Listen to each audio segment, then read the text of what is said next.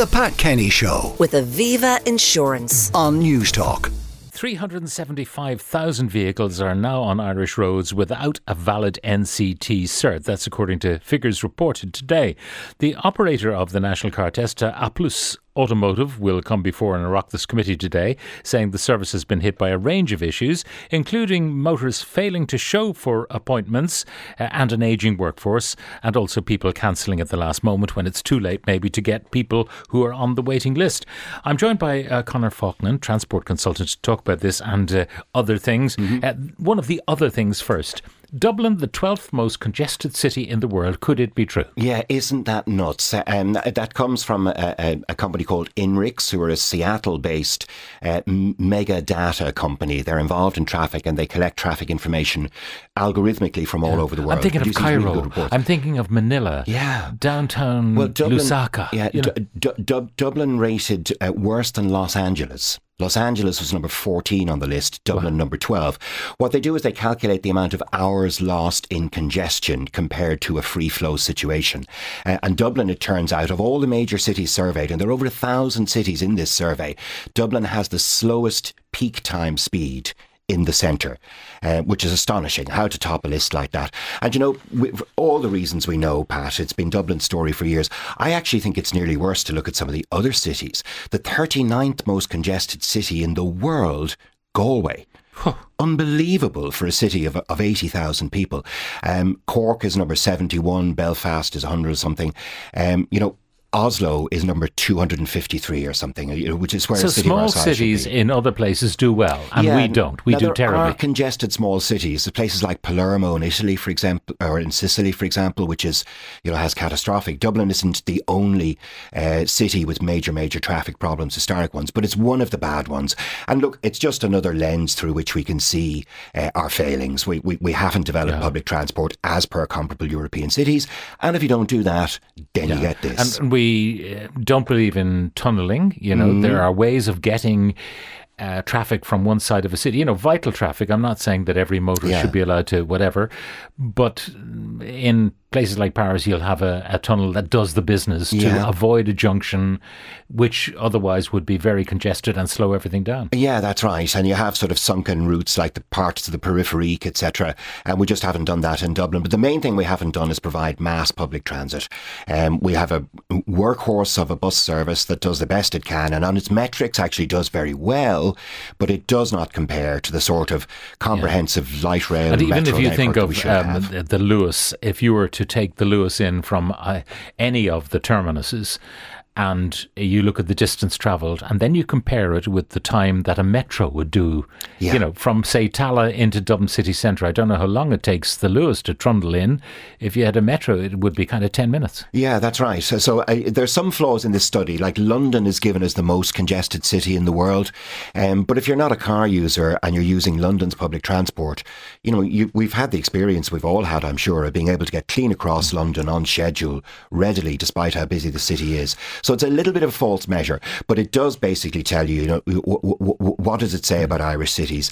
They have been real underperformers in public transport for years. There is some good news for Leap Card users, is there not? Yeah, this is Bring Your Partner for Free. They're doing it over the coming bank holiday weekend. The new one, and the Bridget's bank holiday weekend.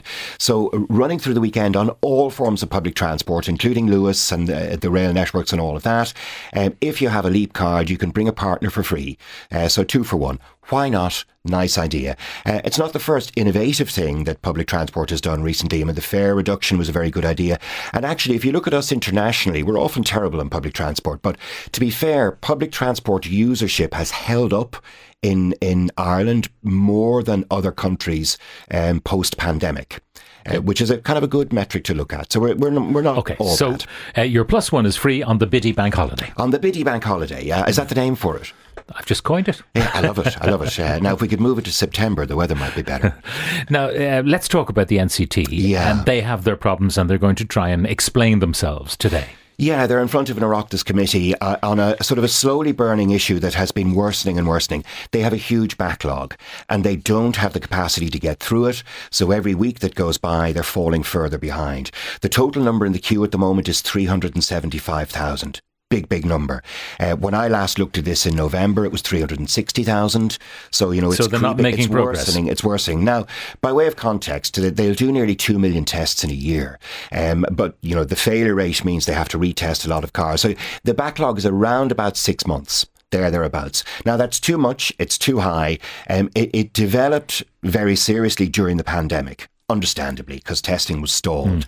And at that time, we sort of deferred rules. So since the pandemic, if you don't have a valid NCT cert because your cert has expired, but you have applied and you are in the queue, then neither the Gardaí nor the insurance company will take note of the fact. So okay, it's interesting because on the website today, I saw the final line really is, it is your responsibility to ensure your vehicle holds a valid NCT at all times. Yeah. I'm thinking it's your responsibility to make appointments available to me. Indeed so. And in practical terms, that had to be set aside during the pandemic. And that was a pandemic measure. It was understandable. You can do without entirely a road safety test. We didn't have one for years. You can do that one for a short period of time. You can get away with it, but obviously not long term. And they haven't got on top of the backlog for various reasons. Now, there's another point that was made consistently the last time we talked about this. And this person on the text screen makes it again. My car was due an NCT last February. Didn't get it until September. It passed, but now I have to do it again in February, even though I can't get a test until July. So it passes and it's supposed to be good for a year, but they hark back to the original date when you were scheduled. And instead of saying, you're good to go for a year, come back to us in a year, so the new deadline won't be February, it'll be July or August or whatever it is. And this is a sort of concertina effect of the backlog. Now, it was a long-standing decision to base when your NCT is due on the car's original registration date. And administratively, that's probably still a good idea. But what it means is when you have a backlog, you get this concertina effect. And, ultimately, we may need some post-pandemic corrective legislation or something I don't know. There may be an imaginative fix. But the source of the problem, the thing we do have to solve is the backlog. Solve the backlog and the other problems will wash out. So they've got to get on top you of the could backlog. see what the issue might be if people deliberately delayed the NCT in order, if you like, to get an extension. Well, now there's if they were never stopped by the guards, for example, and they haven't gone to get their July test and they end up getting one the following January and they say, give me one for a year. So they've actually got, if you like, 6 months free. Yeah, and you may get some people wiggling through the cracks and you may even get some road safety compromises because of that. So it's a bit of a mess, certainly. But as I say, the fix is to get on top of the backlog. And once they do that, they can wash through the other problems. How do they fix the backlog? Well, there's two ongoing problems. They're not new, but they're making a bad situation worse. One is no-shows, where people just don't show up for the test. Now, that costs a slot, and it's inherently wasteful, so that shouldn't happen, happens too often.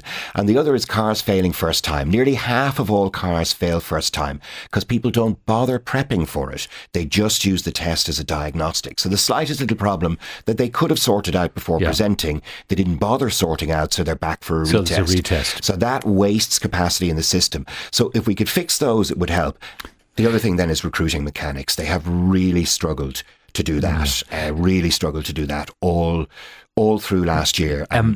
Some people are a bit more adept, though, and adroit in dealing with these things. One texter says, as my NCT is due on the 10th of January passed, I immediately applied when I got the notice. The date for my test is now July the 19th. So that's not very good, but at least a date is secured. But this one says, I went online to book a test, got a date in August, phoned the number on the website, answered after 2 rings, put on a list, got an email yesterday for a date in February, but the date didn't actually suit me in February, phoned again, got another date for 2 days after that. All sorted. So a very good interface. Yeah, a very good interface. And in terms of customer service, I have to give credit to the NCT.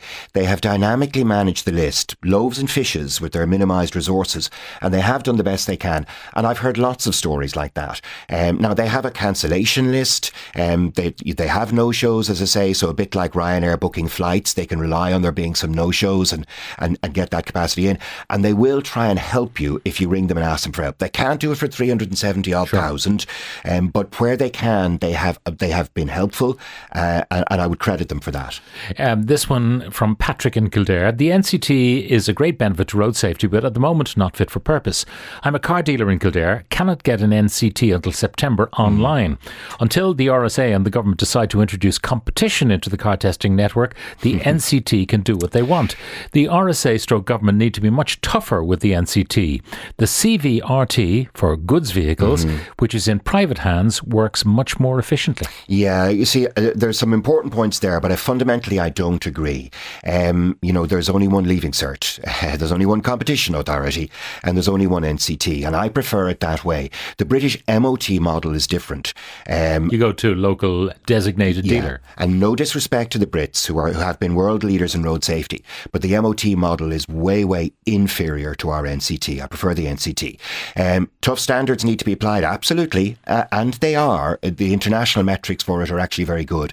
So I don't really agree with the caller there, but there are problems, and some of the points made are probably valid, yeah. Every time we talk motoring, we end up talking tolling. Yes. And I feel sorry for people with heavy goods vehicles who have to use the tolls. Yes. They can't and should not use city streets, so they use the motorways, some of which are free to them, like the port tunnel. The port tunnel is free, but others are not. Yeah. And I'm wondering... Including client of mine, as it happens, yes, moving building equipment, but yes, having to pay tolls left, right and centre. So the question is, are people creaming it in the tolling business? We own the Eastlink, we own the Westlink, we own the Port Tunnel. Yes, correct. And the others, most of them, there's another 8 or 9 toll schemes around the country, and most of those are PPP, public-private partnerships, which is basically an outsourcing of risk. So a big finance consortium of builders and groups do a contract with the government, agree to build the road, get a toll concession on it that lasts for 30 years, with lots of other caveats and performance things. They have to maintain the road, and in some cases a guarantee of money if the traffic volumes don't meet expectations, and in other cases upside where they get upside. Some of them have done very well. Not all. Some of them have done very well. But in all cases, I personally dislike all of these toll schemes. I just think it's a lousy way to raise money. But I mean, these companies, I was surprised when I started to look into them. Most of them are owned outside the jurisdiction. Yeah. These public-private partnerships, although they'll have nice Irish-sounding names, but the ownership is outside the jurisdiction. And then you see that they actually make a loss, several of them. So in spite of the government writing checks for them, at the moment, for them, it's not a profitable business. That's right. And the government, in engaging in the contract, was outsourcing that risk. And there are some of those consortia that have struggled, have had to do debt refinancing, etc. And others have done very well. I mean, it's a kind of a complicated financial project in a sense, because you're talking about 30 years of income that's guaranteed by the Irish state to an extent. So that's very, very attractive.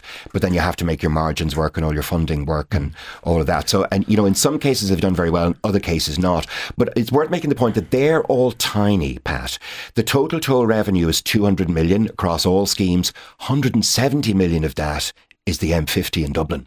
So that's the big one. That's the big beast. That's the big beast. Dwarfs all others. And the state owns that in its entirety. There's a private operator that works the and they get system. A percentage. They should be just paid a fee. They do well. Well, that was again part of the original contract. They're a French company, and they do well. But again, personally, that's 170 million quid a year in revenue theoretically. If you really wanted that off motorists, you could get it in another way. You could get it off car tax. I would get rid of the toll in its entirety and just let the motorway function as a motorway. Although, with the automatic tolling, it doesn't prevent...